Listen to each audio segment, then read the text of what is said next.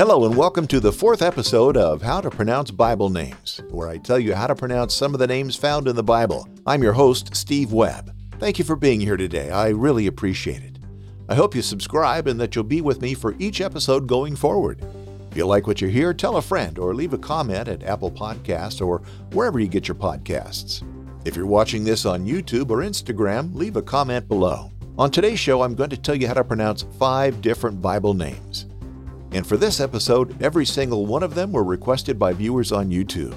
And by the way, I have lots and lots of how to pronounce Bible name videos there and on my channel, in addition to quite a few other videos. Take a look. I'll have a link to the channel on the show notes page at names.lifespringmedia.com. Just find the entry for this episode, number 4. Remember, if you have a Bible name that you'd like for me to pronounce for you, send an email to steve@lifespringmedia.com and put Bible name as your subject line. That's 2 words, Bible name. And if you're watching on YouTube or Instagram, you can put the request in the comments. This podcast is brought to you by my book, Webb's Easy Bible Names Pronunciation Guide, where you'll find every name in the Bible. That's almost 7,600 names. With every English spelling from every major English Bible translation, no matter what translation you use, you can use this book. The pronunciations are shown using my very easy-to-use method, which does not use all those funny symbols that you see in most dictionaries. I hate those things. What do they mean? Well, in my book, you don't have to worry about that. I have a very simple system. Here's what a couple of people on Amazon are saying in the review section. One person says, "Bible names? Piece of cake with this book. I love this book. It no longer freaks me out to be called on to read a Bible passage that contains one of those long people or place names." Somebody else said, "I love knowing how to pronounce Bible names. Easy to find the name you're looking for with easy-to-read instructions." Well, thank you very much for both of those reviews. Now, if you're on the fence about whether the book is for you, I'd like to give you a free chapter. All the names in the Bible that start with the letter A. Go to EasyBibleNamesGuide.com and give me your name and email address, and I'll send it right out to you. No charge. Of course, I'll never share your information with anyone. And if you use the promo code PODCAST, you'll get 25% off any downloadable purchase made at the website. That means PDF or MP3 versions. You can get paperback and Kindle versions at Amazon.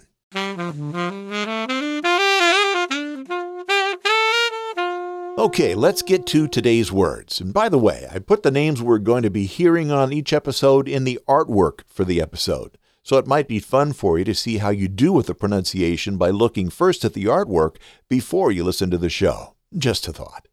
All right, here we go. The first word is Epaphroditus. This was requested by Eartha. Thank you, Eartha. Epaphroditus played a key role in Bible history. He's mentioned by name twice in the book of Philippians. Epaphroditus is the one who delivered the original manuscript of the epistle to the Philippians to its original recipients, the church in Philippi. Next we have Phares, requested by Beatrice. Now, Phares is also the word that we often see as Perez, or some people say Perez, but the correct biblical pronunciation is Perez. Now, this was one of the twins born to Judah by Tamar, Zerah's brother. You'll see Perez or Phares depending on the translation of the Bible that you use. He's important because through Ruth and Boaz, and so through Jesse and David, Jesus was born. So this was an ancestor of Jesus. Our next word is Eliakim. This was requested by Mike, who actually requested this and 2 more names this week. Eliakim means resurrection of God, or whom God will raise up. And there are 4 different Eliakims in the Bible, one of which was also an ancestor of Jesus. The first Eliakim we read of is the son of Meliah, and probably grandson of Nathan. The next Eliakim was the son of Abiad, of the lineage of Zerubbabel. The third is the son of Hilkiah, who was sent to receive the message of the invading Assyrians and report it to Isaiah in 2 Kings 18, and then in other places as well. He was governor of the palace of Hezekiah, and he was a good man of integrity. And then the fourth Eliakim we have was the original name of Jehoiakim, king of Judah, in 2 Kings. He was the son of Josiah. Our next name is Hilkiah, which means God is my portion. Now, there are 7 or 8 different men with this name in the Bible, depending on whether the one mentioned in Nehemiah 12:7 and 21 is the same as the one mentioned in Nehemiah 8:4 in some translations of the Bible. 5 of the men are associated with the priesthood, and the others could possibly be. And with the meaning of the name being God is my portion, it would make sense, right? And our last name today is Shebna, meaning secretary and major domo of Hezekiah. What's a major domo? Well, Merriam-Webster says a head steward of a large household, such as a palace. Now, in 2 Kings 18:18, Shebna is referred to as a scribe, and he's only mentioned one other time in the Bible, and that is just a few verses later in this chapter. Well, how'd you do with the pronunciations today?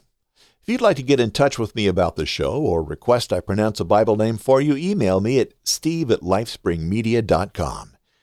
Now, in addition to hosting podcasts at lifespringmedia.com, I'm also a professional voiceover artist. And if you'd like to talk about hiring me to do a commercial for radio or TV or some other project that needs a voice, email studio@stevewebvoiceovers.com. If you'd like more information on my book, Webb's Easy Bible Names Pronunciation Guide, go to easybiblenamesguide.com. And if you decide you'd like to buy the PDF or MP3 version, or both, be sure to use promo code PODCAST for a 25% discount. Thank you again for joining me today. If you like the show, consider subscribing. And help me grow the show by telling a friend. And leave a comment in the review section of your favorite podcast app. I hope to see you on the next episode when we'll tackle a half dozen or so more names. So until next time, may God bless you richly. Thanks for being with me today. I'm Steve Webb. Bye.